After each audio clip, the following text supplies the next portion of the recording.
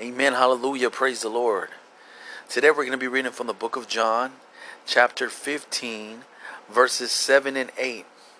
And the word of God reads, "If you abide in me, and my words abide in you, you will ask what you desire, and it shall be done for you. By this my Father is glorified, that you bear much fruit, so you will be my disciples." Amen. Hallelujah. What a promise here that we are seeing here. It says, if you abide in me and my words abide in you, you will ask what you desire and it shall be done for you. Amen, God's people. So you see, if we are abiding in God, He is abiding in us.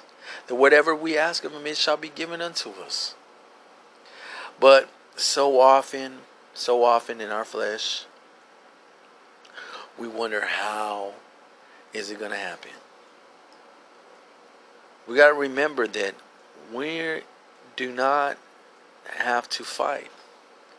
We have the Lord that is fighting for us. We have God that is willing to give us what we ask. Amen, God's people. And throughout the Bible we see it. We see so much promise. This is the word of God. See, God is not a man that He shall lie, and His word shall not return unto His void, but it will accomplish what has been set out to do. Amen. So as we see, we go back here in the verses, as we see here, with us abiding in the Lord and the word abiding in us, it says, you will ask what you desire, and it shall be done for you. It shall be what? It shall be done for you. And then we see in verse 8, by this my Father is glorified, that you bear much fruit, so you will be my disciples. See, the Lord rejoices in blessing us. He rejoices in blessing us. He is glorified in blessing us because we are abiding in Him. He is abiding in us. Right? His word is in us. And we are moving in the spiritual realm. We are pressing forward. Amen. Amen, God's people. So you see, we don't have to worry about anything. Why? Because God got us. God got us. So often people wonder, how am I going to make it? How am I going to make it? How am I going to make ends meet?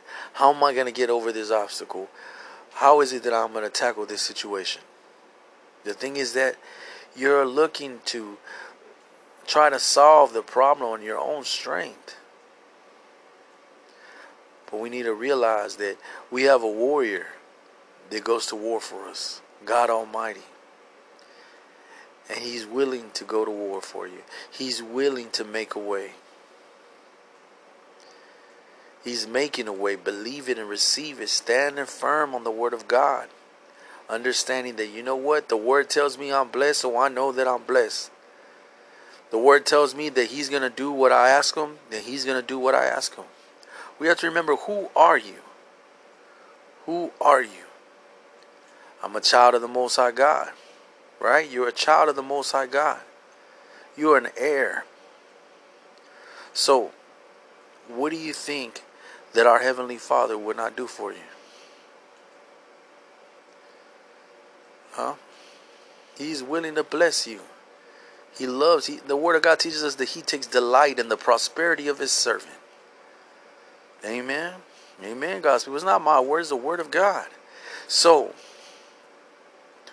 let's thank Him. Let's thank Him.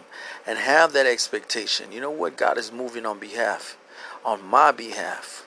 He is in my corner. He's going to do what I ask. Why? Because He's my Father. He loves me. He loves me dearly. So this is the attitude that we need to have. You know that it's going to come. You know, it's like us when we were children, we knew that our fathers, we knew that, that our parents would be there and they would provide for us. There was no worries of anything. But yet as we grow and we mature in the world and we grow, we start to lose sight. But let's just refocus and realize that our Father in heaven is willing to do what we ask of Him. I love you in Christ. It's been Reverend Garza, Street Evangelist.